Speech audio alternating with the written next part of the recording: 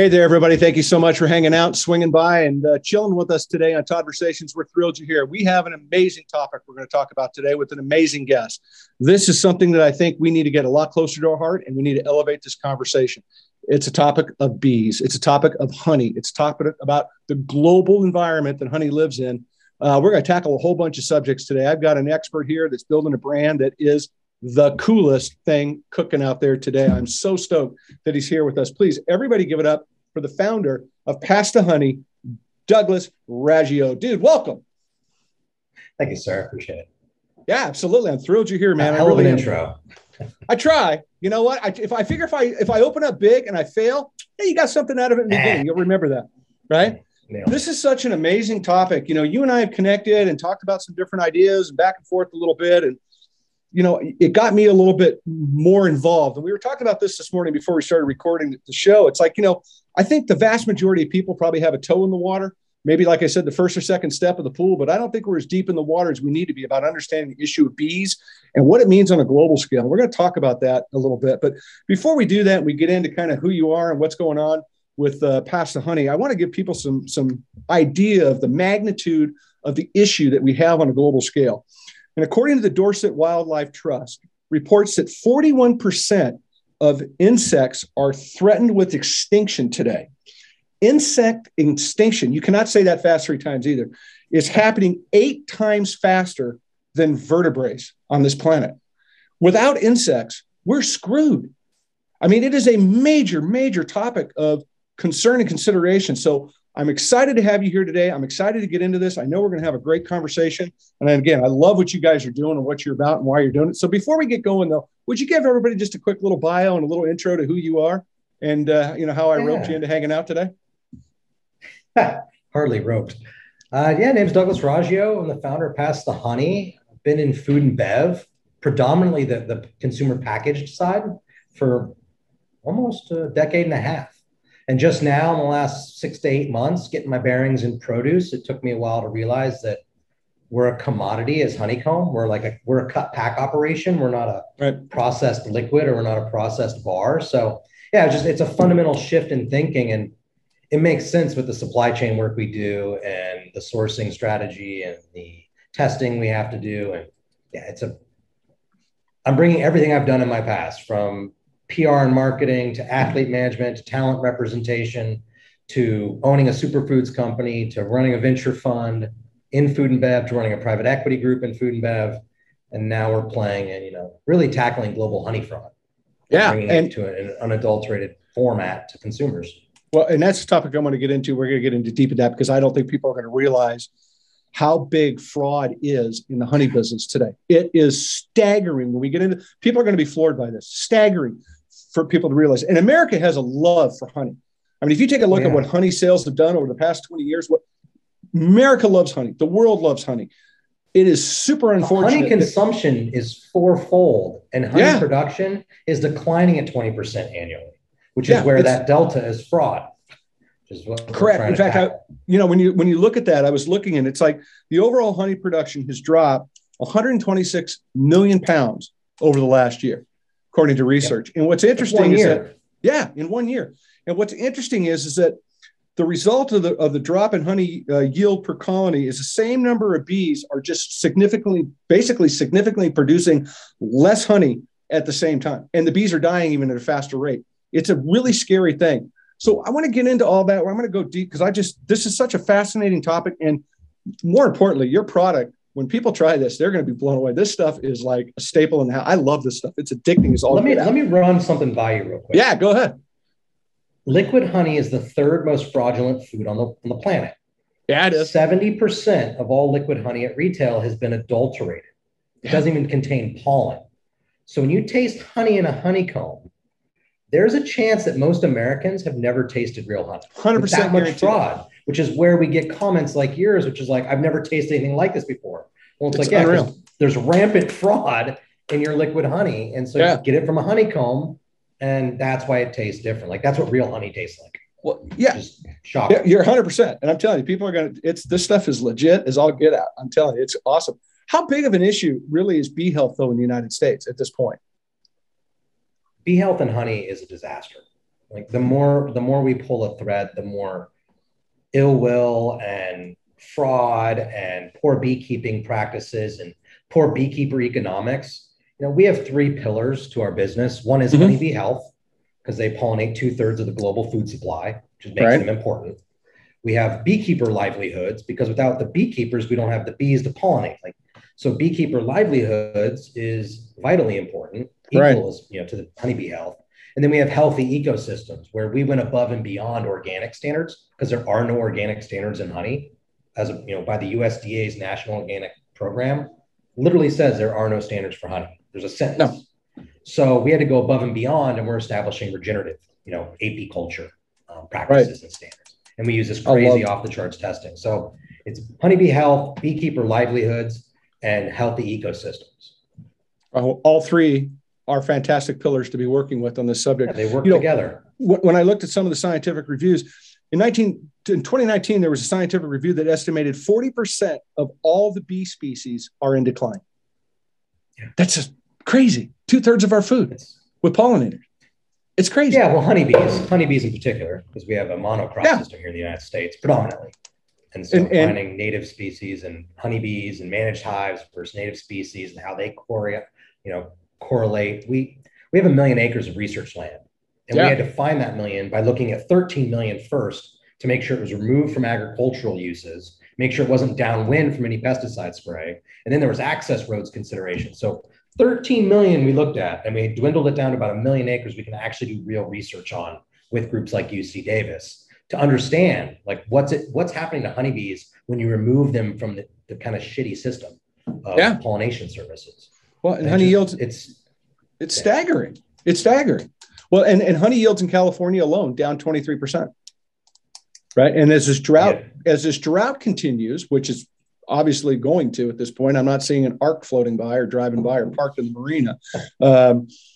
As the wildflower, because we don't have rain, that puts pressure on the wildflowers that don't exist anymore, which puts further pressure on the bee colonies, above and beyond what they do just for agriculture. So, this problem is just not going to go away. So let's get into this. Let's go deep. Let's get everybody framed up a little bit about, the $100 question. What is Pass the Honey? Pass the Honey is individually portioned, regeneratively sourced honeycomb. If you've ever had honeycomb, it's the source of liquid honey. We spent many years sourcing the cleanest honeycomb in the world, and we spent time defining how to cut and pack it so it's conveniently portioned and less mess and portable. And it turned in. It's a cute little honeycomb, but we use this analogy of an iceberg. People see the cute little cut honeycomb, but they don't see that we set regenerative standards globally with UC Davis. They don't see our 1 million acres of research. They don't see our commitment to beekeepers. They don't see our premium wages paid to beekeepers. They don't see the nuclear magnetic resonance testing we have to do to validate that it's actually being sourced from the regions we're being sourced from. There's all this work, and it turns into really a supply chain. We're a vertically integrated organization, quickly becoming fully vertically integrated. I love it. And you guys call it snacking honey, which is a very unique term, right? It's not a term we think of, snacking carrot. We think of a snacking cookie, whatever it might be, but this is snacking honey. So talk a little bit about how you use snacking honey, how a consumer would use it, whether you kid snacks or, it's obviously a great diabetic snack. There's post-workout. There's got some great post-workout stuff.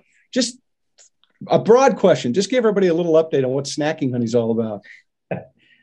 Snacking honey. We started this company looking at demographics and benefits and uses, and it works to little degrees. But if you think of it as a banana, again, we are a commodity, right? We are the source, we're the actual agricultural good in which liquid honey is derived from. So snacking honey can be used, just snack it directly. Most of our consumers just eat it, with their fingers. That's what I do. Spoon. That's what I do. And you can smear it on toast. You can pair it with charcuterie. You can put it in granola, yogurts. The more you look at it as like a banana, you can use it before workouts. You can use it after workouts. We have a large type 1 diabetic community because it has a different glycemic index. It metabolizes differently with the wax, so they can manage lows better and not have to run to get a meal, and not have to push Snickers in their mouth. We have doomsday preppers because it doesn't expire. So they, stock their bunkers. It's nutritionally dense. We have a spiritual community that because of the divinity of the bees and the sacred geometry of the hexagon. This thing has gone more places than I've ever would have imagined. And again, I was looking at it like an energy bar for the first year or two. Right. It's not. It's a commodity. It's a broad uses, broad demographics. How can you use a banana, Todd?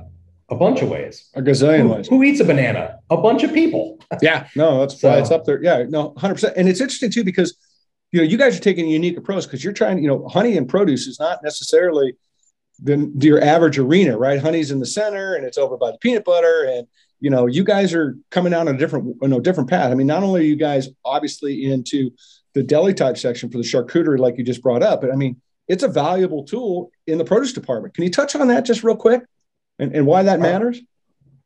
Thanks for joining the Toddversation. And now, a word from our sponsor. Hi, I'm Karen Nardotza, President and CEO of Moxie Marketing. On behalf of all the Moxers worldwide, thanks for listening to Toddversations and Todd Bits. At Moxie, we're known for strategic marketing and PR, unique branding and packaging, award-winning web and graphic design, and trade show experiences that generate results. Whether you're selling B2B or B2C, a farmer, processor, commodity board, retailer, food service, or somewhere else on the supply chain, we make it easier to grow your brand and your business. From avocados to zucchini and petunias to protein, we help you tell your story, stand out, and achieve your goals. Get Moxie, and together we'll celebrate your success.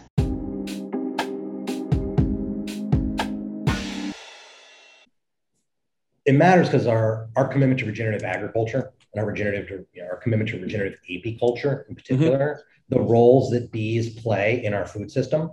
The consumer's aware of regenerative in the produce set more so than other parts of the store. So right. There's that. That's what the customer's looking for, that claim.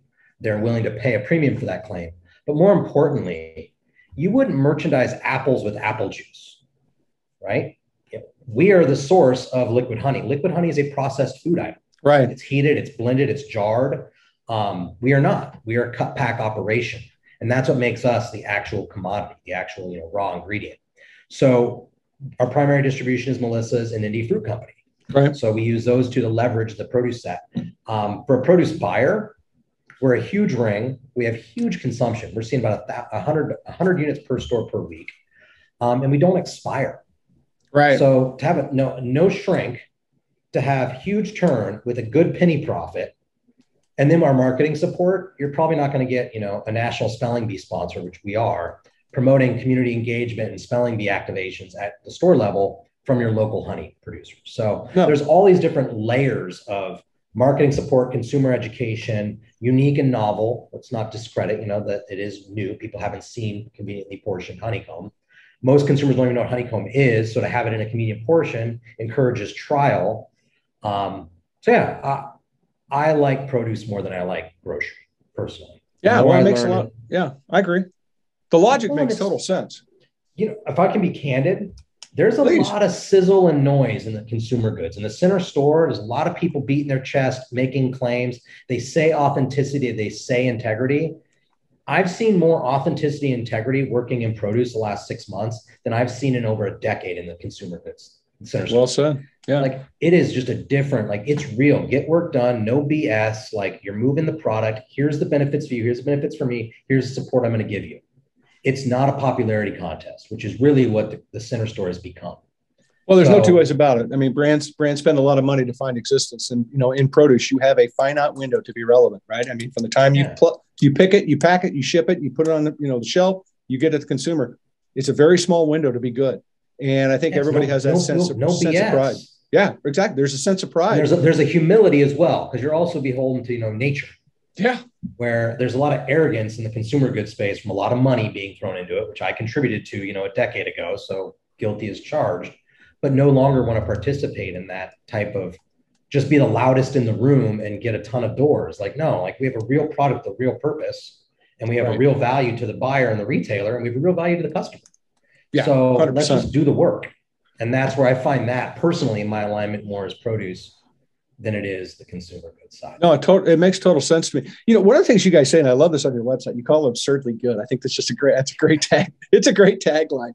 You call it absurdly good. I can't even say it, absurdly good, for humans, for bees, and for beekeepers, and for the ecosystem. I know we touched on a little bit in the opening, but I want to come back around to it because I think what you guys do to lift up all of those is tremendous. So I'd just like you to give you another second to kind of dive a touch deeper, if you wouldn't mind, because I think it's important that people understand the mission, the value, the pillars, where you're coming from, because you really are wearing this brand on your heart, coming from your heart and on your shirt sleeve. I mean, it's a big deal. This is not just a fly by night. To your point, this isn't, throwing gazillions of dollars at a CPG trying to fight for that extra shelf space, right? This is a legitimate project that has such great tentacles to make positive change. So touch on that if you wouldn't mind for me.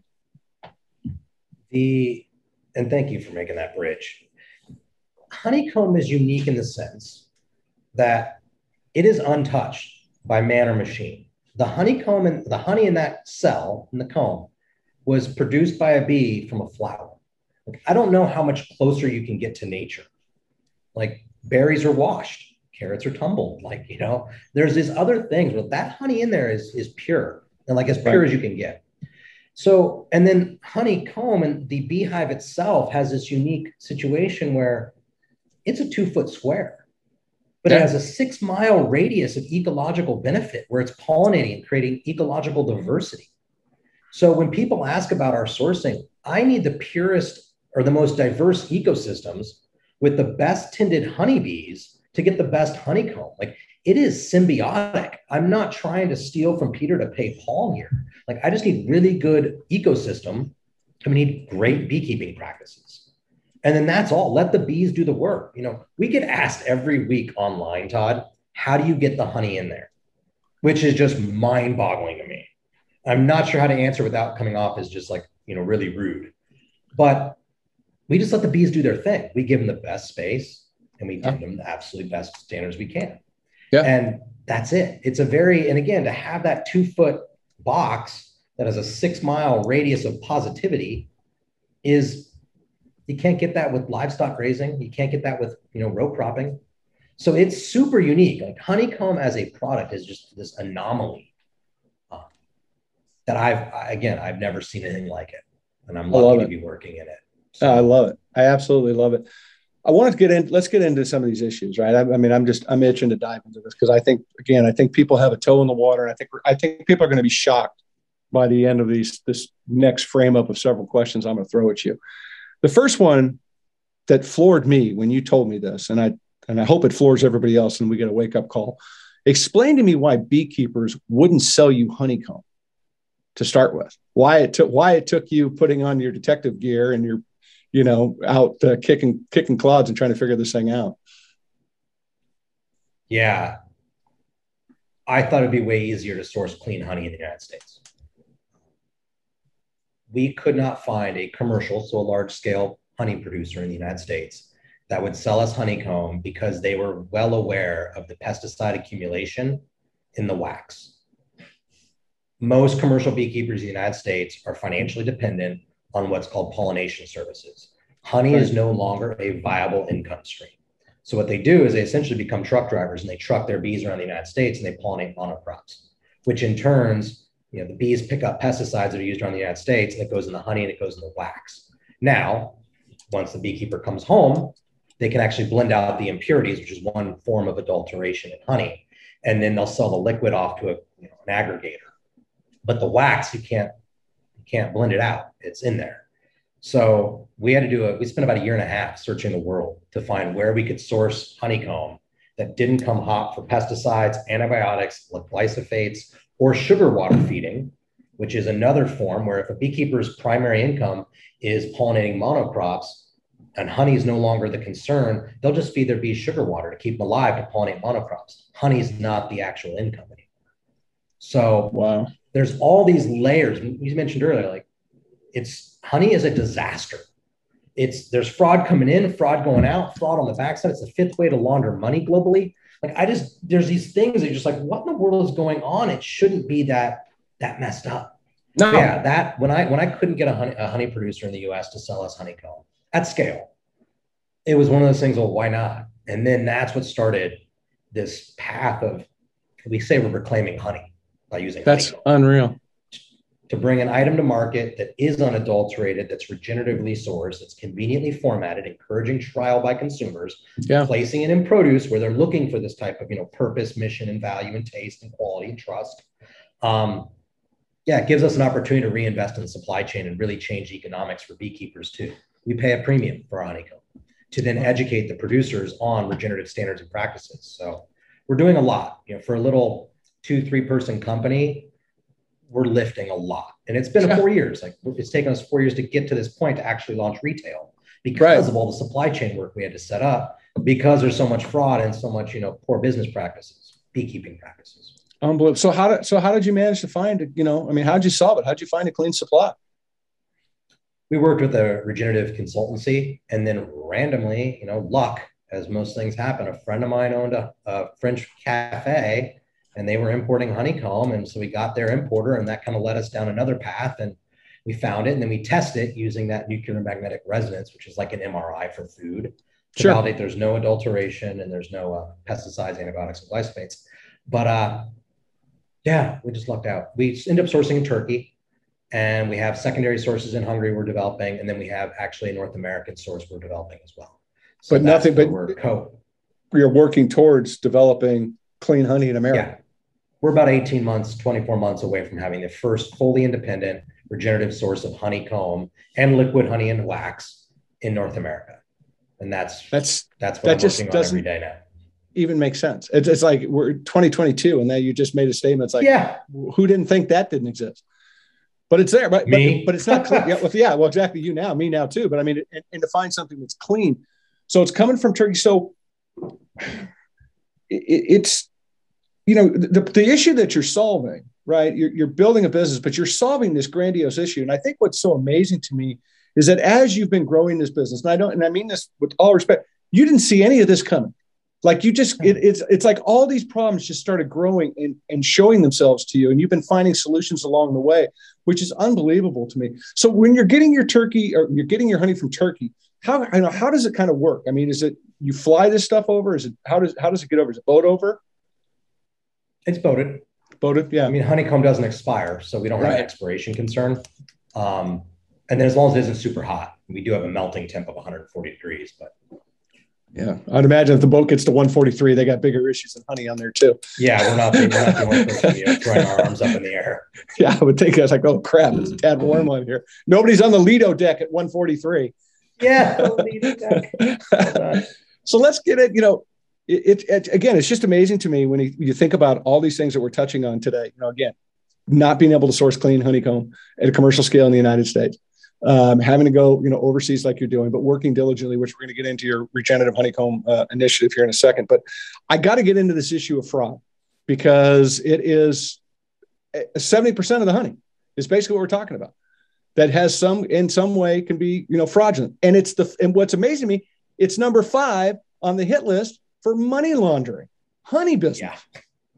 The honey business, money laundering. I can think of The Godfather with the olive oil. Like, okay, I could see that, but now we're talking honey. Well, olive oil is number 1. Yeah, I know it is. Well, yeah, so they had a head start.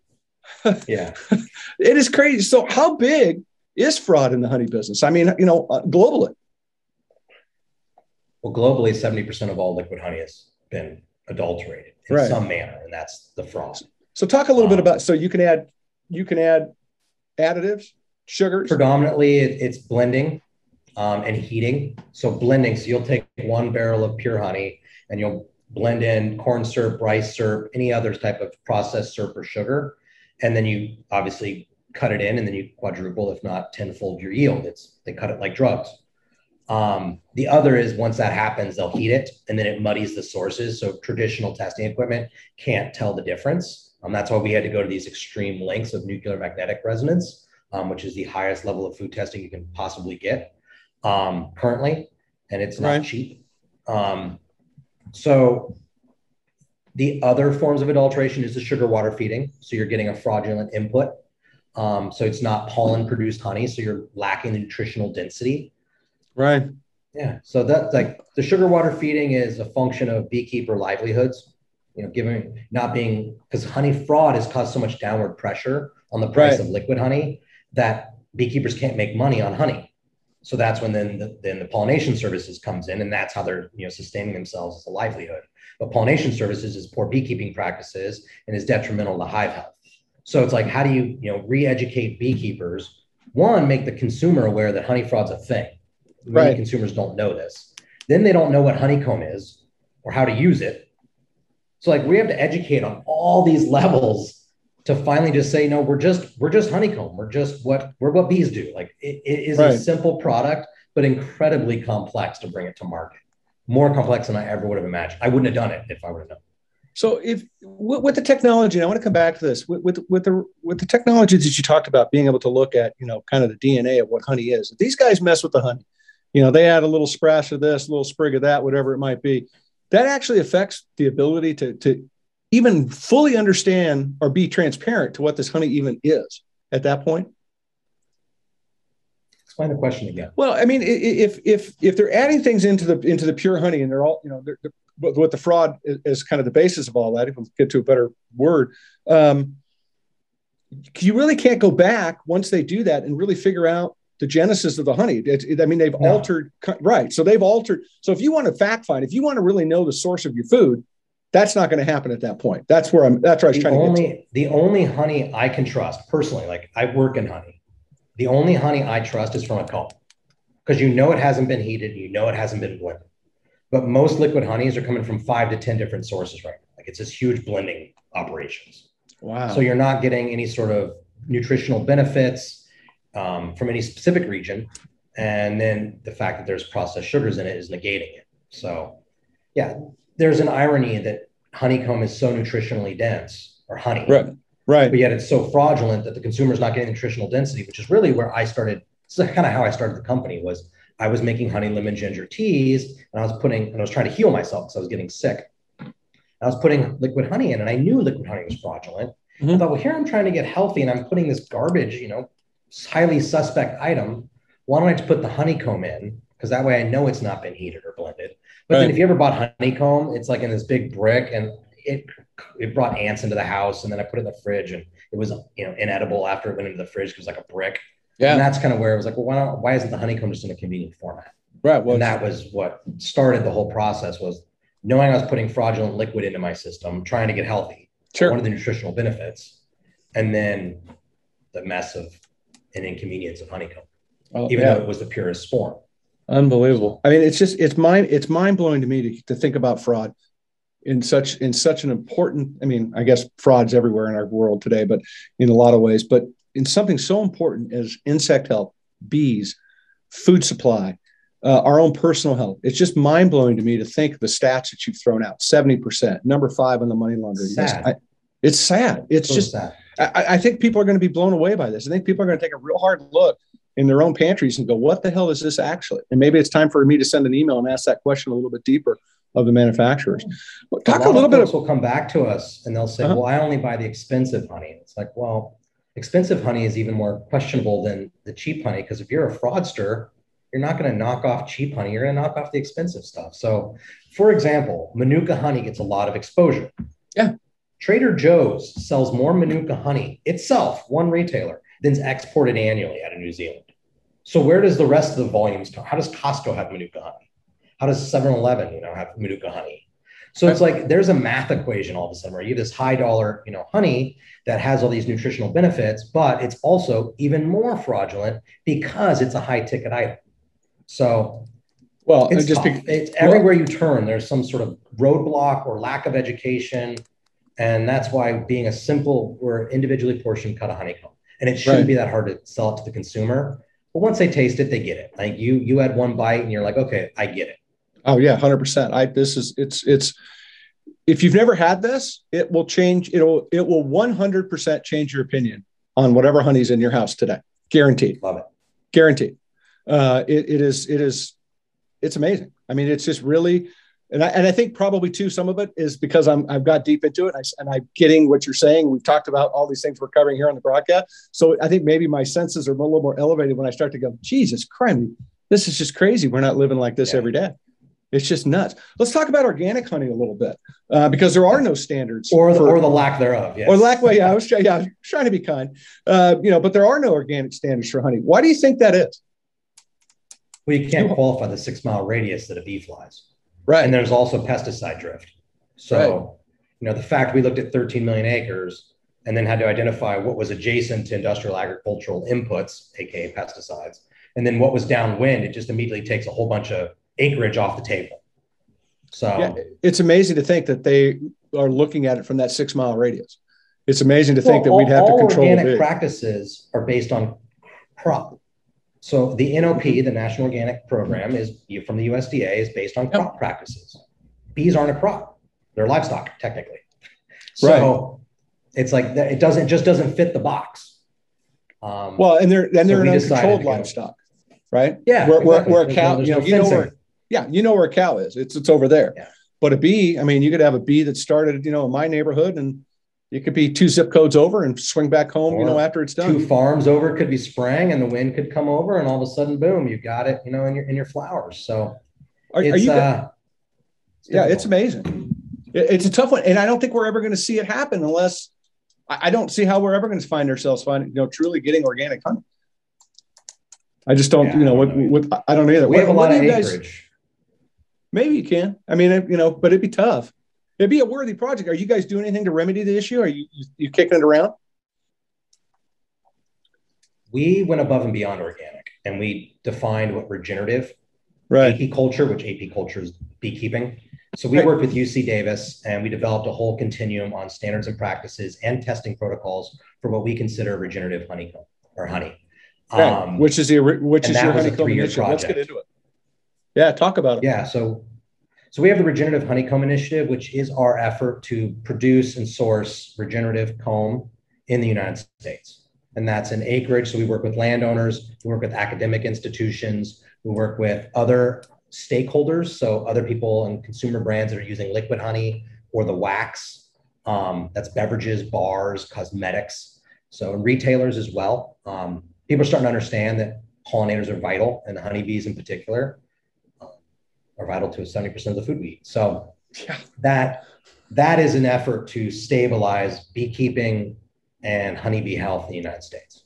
And it starts with 1 million acres. Our goal is 7 million acres. We're working with indigenous nations. We're working with large timber landowners, trying to find kind of marginalized communities as well to bring skills and income to those groups to produce honey. So again, that weird 2 foot, like we can produce honey in the swamps of Mississippi. We can put it on a barge, and we can still pollinate, where you can't put livestock in the swamps. You can't do row cropping in the swamps. So we have a little bit of flexibility in the sense that bees fly, so we can produce in different manners. Right. I love it. So how's the initiative work? I mean, give me, what's your goal? And obviously you want to get to your 7 million. You're going to have to probably go through 50 million to get to 7 at this rate. Really, honestly, let's face it, 50 million, million acres is a lot of ground. Your biggest farmers, just for example, and I'll get the number fairly close. Your biggest farmers in California that are doing, vegetable, they're maybe a little over 100,000 acres. Yep. Right. And that's the big boys. So you can imagine what 1 million's got to be. That's a big, big chunk of land. So how does the process work? I mean, how does this initiative come about? Just kind of give us your goals. I think at the end, what I'd like to hear is, where do you want to see this go to? The end game is to produce regenerative honeycomb in the United States, and stabilize beekeeper livelihoods. But the stage is to get there. We have a 3-year research cycle. So it's understanding, when we put a hive on a parcel of land, what the benefits of managed hives and native species, how they interact, where they compete, where they don't compete. So we don't want to throw off the ecosystem, right? So if you introduce a managed hive into a native ecosystem, there are native pollinators you have to consider. So first is just where those interact and how they interact. And then what do those two do from an ecological diversity perspective? Are we regenerating landscapes? Are we healing the earth? And then, what does the honey taste like? If it's all pine and it doesn't taste good, then we're not doing much for our production, but we are doing something to heal the earth. Right. So one of the other kind of tangent research projects we're doing is one of our partners, our landowner partners, lost about 100,000 acres in a forest fire recently. And actually placing hives along the fire line to pull living forest into the actual burnt forest, and then identifying through our nuclear magnetic resonance testing what pioneer species of forage come back first to help to regenerate the landscape. quicker. Wow. So there's all these different funky things that we're able to do. And that's why we have UC Davis involved. It's why we have MIT, NASA involved in our research component. They all have different kind of ideas as to how they want to understand honeybees in particular. And we are the only ones that have this kind of large parcel of land that isn't part of the pollination services system. It's kind of shitty business system. It is amazing to me to hear another story about Mother Nature and the importance of protecting her, right? And we do so much. I say it all the time, and I believe it wholeheartedly. We have to work with Mother Nature, not against her. We're never going to be here. Yeah, so we have to stop acting 100%. Like it, right? We try to alter, we try to do things, we try to cut corners, we try to edit, splice, dice, whatever the hell you want to call it. And at the end of the day, she's always going to win. And she has a bigger plan than we can conceive of. She's been doing it a long time. She's probably Mother Nature's probably the most seasoned employee on the planet today, right? She's been doing it a lot longer than anybody else has been standing here. And, it's amazing to me how hard we have to work with her sometimes. The roadmap has already been laid out. The bees are on this planet for a reason. The bees have a purpose like every other insect. We think about insect extinction, and I don't think we realize that if we lose the insects, we're right behind them, folks. It's how this is going to play out. And it's so important that we lean back into this. But when you talk about, putting hives on the front line of a fire, after the fact to see what ends up happening, that's what Mother Nature's did forever, right? And to be able to give it a little bit of a boost. It's unbelievable. Leg up if we can. But then obviously monitoring to make sure we're not screwing things up. And that's what it all comes back to intention, right? Like, it bothers me, back to our CPG conversation of all the noise. Sure. Like, we're the best bar, we're the best this. The work we're doing, we're 4 years in, and I don't have any intention to selling this company. I'll say it here, I've said it elsewhere. This is a long journey, and it's about being intentional with what we do. Like, we have to be aware of the potential positives and negatives and make the best decisions we can. And if we can't produce honey on this acreage, we can't produce honey on this acreage, which is totally fine. Like, I'm okay with that outcome. Right. Because there are other places to produce, but I think it's a valuable endeavor to explore. And if we can find other partners that have ancillary benefits, such as rehabilitating fire ravaged landscape, that's a cool one. So I don't know. The work's boring. It's long, but I don't think the work's boring, dude. I won't let you get away with that. I don't think it. Look, you're walking a path that nobody else doesn't make a walking. Good TikTok. Let's just say that. I don't make a good TikTok, so I can relate to that. But at the end of the day, you're walking a path that not many folks are walking. You're walking a path that folks have decided it's too complicated to walk, so we're going to cheat our way around it. I agree. Right? And you're in for the long game, which is completely respectable, which is why I dig this brand so much, which is why, hooking up with you and getting you on this broadcast to tell this message is so important to me and to our team here, because it is mind-boggling that we're even having this conversation in some ways. I mean, I'm glad that we are, and I'm glad it's you, but I mean, at the end of the day, it's like, some of these things are just, when we sit back and go, God, I didn't know that was happening. Man, we just can't be complacent anymore when it comes to our food system and our planet. It's going to kick our ass. And it's doing it now. Thanks for joining the Toddversation. And now, a word from our sponsor. Hi, I'm Karen Nardotza, President and CEO of Moxie Marketing. On behalf of all the Moxers worldwide, thanks for listening to Toddversations and Todd Bits. At Moxie, we're known for strategic marketing and PR, unique branding and packaging, award-winning web and graphic design, and trade show experiences that generate results. Whether you're selling B2B or B2C, a farmer, processor, commodity board, retailer, food service, or somewhere else on the supply chain, we make it easier to grow your brand and your business. From avocados to zucchini and petunias to protein, we help you tell your story, stand out, and achieve your goals. Get Moxie, and together we'll celebrate your success.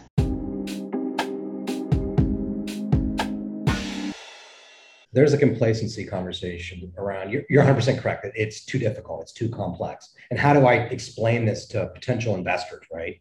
Like, there's a lot. We're a vertically integrated global commodity. Like, that's what we are. And we have all these other little tangents. But the lift I'm hoping with your audience is that we consistently get railroaded into grocery buyers because they hear honey and they think liquid. And everything we're doing, we're talking about here is that we are not liquid. Liquid is the problem. That honey bear is the bastard that caused all this. He's, the honey bear has taught the consumer that honey should be cheap. And real nutritional value in honey isn't cheap. It comes and now that cheap honey has its own cost, which is declining populations, pushing beekeepers out of business.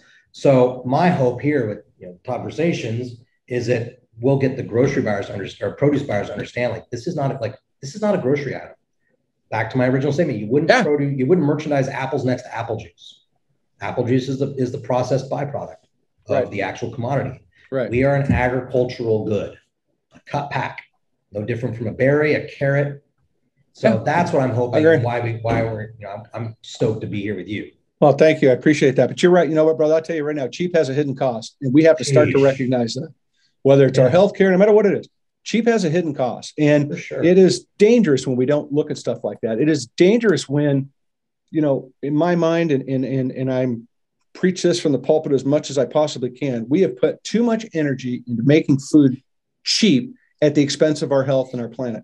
Oh, for sure. I'm all about, and this has nothing to do with economics. I got it. I'm not arguing that point. My point is that we just cannot keep trying to take something and will it, get it down to nothing and still call it the same thing that it should be. It's just stupid, right? It's killing us. And, your example of what you're talking about in the honey business is exactly to that point. Cheap has a hidden cost. And to your point about, honey that's out there in the American consumer, we got to stop to ask questions. We're not going to survive on a 79-cent box of mac and cheese on this world. We're just not. We've got to find common sense, because investing in our food is a positive cost, man. It's what you're doing is a positive cost. If a consumer knew that cheap honey was essentially corn syrup, and they might they would never buy it, but they don't know. No. So they're going to now. Part of it is they put a honeycomb in your mouth and it tastes different because that's what real pollen produced honey tastes like. Honey is complex. It's very similar to wine in that sense. Yeah. Or depending on where it comes from, it has terroir, it has flavor and taste and color varieties. Honey should not be all the same color. It shouldn't taste all the same. That's not how nature works. So no, well, you've got 4 seasons. Yes. Well, the consumer understands it in wine, but how do you bring wine to honey? Because we've had such this, fraudulent landscape. And that's where, ta-da, there you go. All right. But you bring this, how you bring, honey to wine? You put this on the charcuterie plate when you're sitting out on the back porch having wine on a Saturday afternoon, and this will blow your mind. Guaranteed. Let's talk a little bit, if we can. I want to talk about, you're leading the charge in so many ways. I mean, we've touched on them, we've framed them up. We got people thinking, I guarantee people's heads are spinning a little bit. But, you're working with your regenerative agriculture working group. Talk about that and why that matters so much right now, because that's a big deal that you're doing. Yes. So part of the Regenerative Honeycomb Initiative, or RHI, was it couldn't be just us. We can't do this alone, nor do I intend to, right? So the working group it's a venue. It's a way for other stakeholders to contribute to the conversation. Now, if that's academic institutions, if it's buyers of liquid honey, if it's buyers of wax, if it's landowner partners, if it's retailers, it's a way to get everyone on the table and say, how do we solve this problem for honey? Right. Now, we went and did our own internal Q&A, and that's where we set the regenerative standards, but we also peer review them, right? We share it with the other group and say, is this on or off? How are we doing? How do we improve upon these apiculture standards? How do we educate beekeepers to adopt these standards so we can buy our comb from them? Because a lot of beekeepers don't. We can't buy from a lot of beekeepers because there's the sugar water feeding or the pollination services. Right. So it's how do you create that economic incentive for them? Well, that's where the working group comes together, and it's a consolidated, essentially a big buying co-op to say, look, if we can get beekeepers to produce to these standards, and we can validate it using third-party testing that it is regeneratively sourced and it meets these standards and practices, we now have a reason for beekeepers to adopt new standards and practices. So nothing happens in a vacuum, right? So that was really I can build all the land use and all the supply chain as possible, but without a demand, there's really no reason for a beekeeper to adopt new practices. So how do people get involved? How do people get involved in the working group? I mean, I'm imagining that you've got beekeepers now that let me back up. I'm going to start over. I imagine you got people calling you now going, holy shit, what are you up to? First off, how do we get involved? So how do people get involved with specifically with this working group? Go to the website. It's just regenerativeapculture.org, I think. Google it. You just Google Regenerative Apiculture Working Group or Regenerative Honey Working Group. Either of those will pop up. And there's a sign-up form. And then we hold meetings once a month usually, and sometimes they're quarterly. And it just depends on, it's just still forming. So it's still forming. So we're getting our— Is it open to everybody? Open to everybody? I mean, if a consumer wants to get on, if a mom, a Facebook 100%. Mom wants to get on there, 100%. Folks, call to action. Let's go. Get involved. Get better understanding. And, because I believe this is a topic that needs to get down into the community level of understanding of, what is your parent group doing? What is your PTA meeting talking about? Yeah, you're talking about some wild stuff. Is anybody talking about bee health? Is anybody teaching the kids about bees and the importance of what we got going on and why we can make a difference? I mean, I think it's incredibly impactful. Incredibly impactful. Educational programs. We're a sponsor of the National Spelling Bee on a regional basis. I'm trying to become a national sponsor, but educating students around pollinators, our food system, teaching them the words. That's a campaign that I would love to see come together in the next 2 to 3 years. Well, I would too. Elementary schools. Dude, you got anything we can do to help you do that? We're on board. I mean, there's a lot of great people that have been a part of this broadcast, people coming on this broadcast that haven't shown yet that are in the, in the wings. And we'd love to put you in contact and start those conversations, because I firmly believe that if we're going to make a difference for this planet, 2 things, one of which we need to plant a whole lot of trees to work on getting rid of some of these greenhouse gases. And 2, we need to inform these kids what's really the truth is. And we need to change this conversation and for the better, because I'm telling you, we may not see it so much, but we will see it if we invest in it now downstream with these kids as we get these next generations coming up that are asking the tough questions like we're talking about today. Because I guarantee you, I could probably go up my street right now and knock on every door and ask people what they think, how much fraud's in the honey business, and people will not even come close to the right answer. They won't even have a ballpark clue about additives into honey. They'll just look at what they have, and if they have it, they have it. It's nuts. It's just nuts. I love it. Disaster. Honey is a disaster. It is a disaster. It really is. That's it's so funny because I think about that. You said it's the first time you and I talked. You actually said that. I'm like, right? And it's like now, and after our whatever it was, we got back and forth. It's like, holy shit, he's right. It is kind of a disaster. Yeah. This is a mess. One of the things I want to make sure that people realize is that you've got the individual packets. You do stuff in food service. You got retail caddies out there. You've got a myriad of stuff that people can work with. It's all on the website to see. Yep. It's pretty transparent. So retailers, wholesalers, food service, get online, give Douglas a call, talk about honey health, because this is a great topic for the retailers to lean into. You want to talk about regenerative ag, you want to do something bigger and have a conversation that's uplifting to your consumers. Let's go tackle this one. I'm going to give you some extra firepower here. And anybody I need it. I'm getting ready to eat this. I don't need any firepower. Anybody can email me at Douglas@PassTheHoney. But the retail numbers on this thing, because it's something entirely new, people are curious, and it is a beautiful product because you can see it in the background. It's glistening. We have no expiration.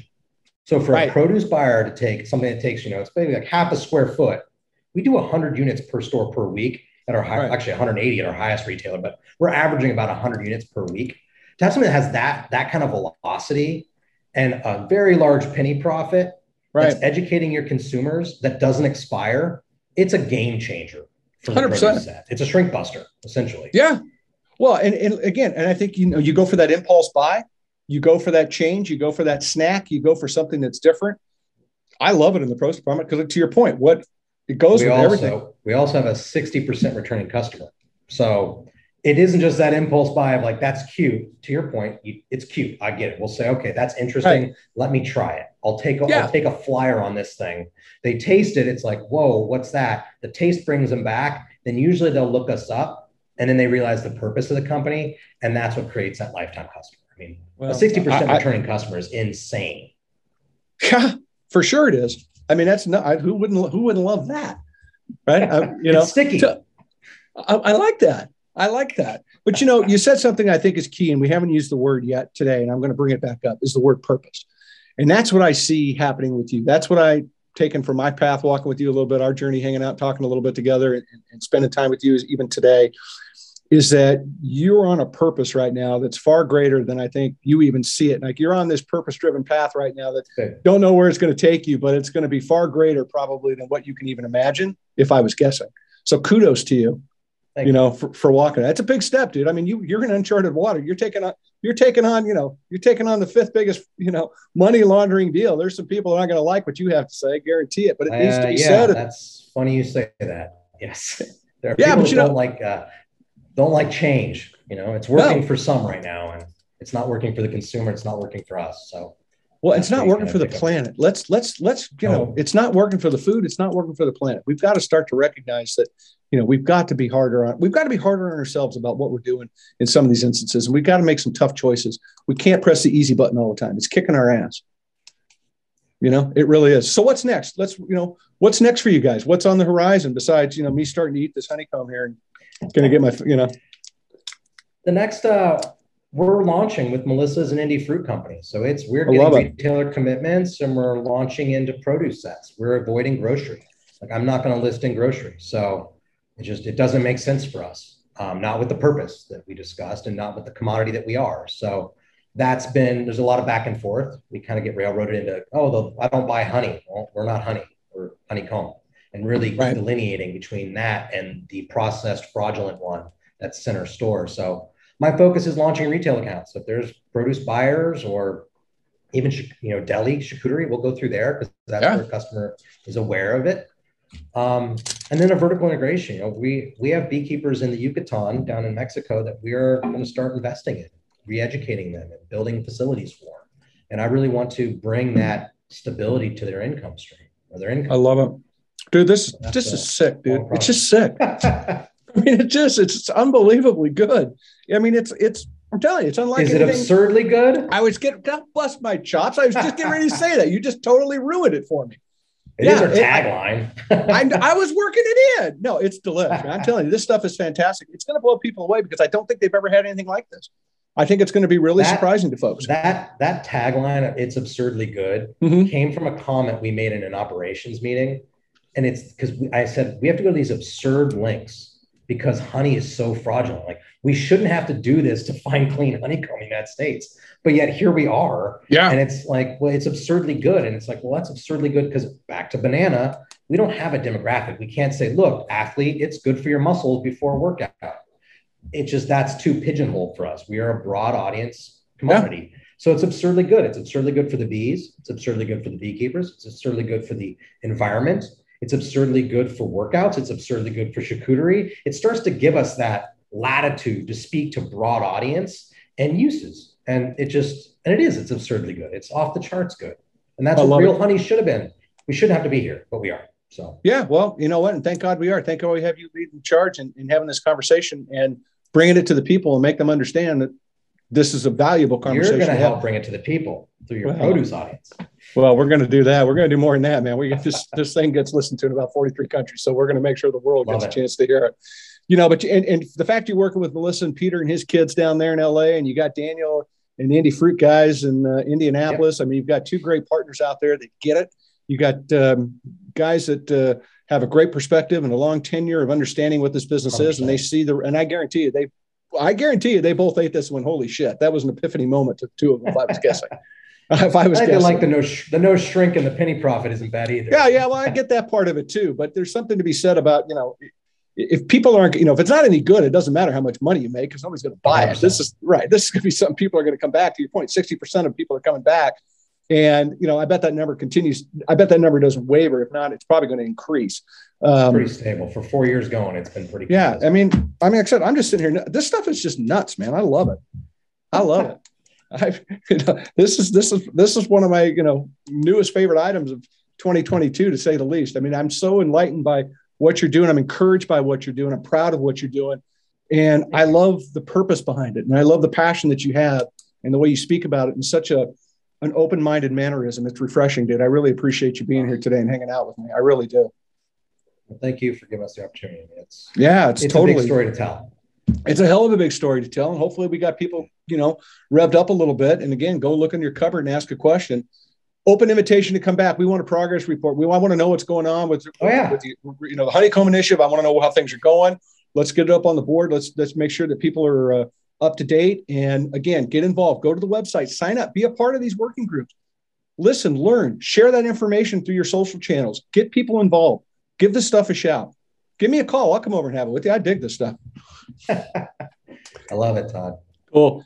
Douglas, I appreciate you very much. Thanks for being here and hanging out with us. I really do appreciate it. And thank you. Keep kicking ass, buddy. Don't let anybody take down it. When the mob comes after you, give me a call. I know people too. So let's hope it doesn't. It is a possibility, but yeah, let's hope it doesn't. I love it. Hey, everybody. Thank you so much for being here. Thank you for being a part of this conversation today. Thank you for thinking this through a little bit. I hope we challenged you. That's what this broadcast is all about. It's about uplifting ideas and the brands and the people that are behind them and throwing stuff out there that needs these conversations. And I'm telling you, this conversation is so damn important. So please get online, be supportive, check it out. Tell your retailers you want to carry it. Reach out on every avenue, get in the produce departments. Let's get this stuff rolling. Let's show these kids how good this stuff is, and let's change this country for the better. So on behalf of everybody here, don't forget, check us out on social media. That's where the cool kids are. That's where we hang out. We'll see you on Toddversations, Todd Bits, YouTube, wherever the hell we live. We're there.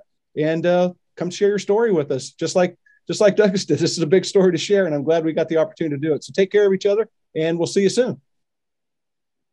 Thank you.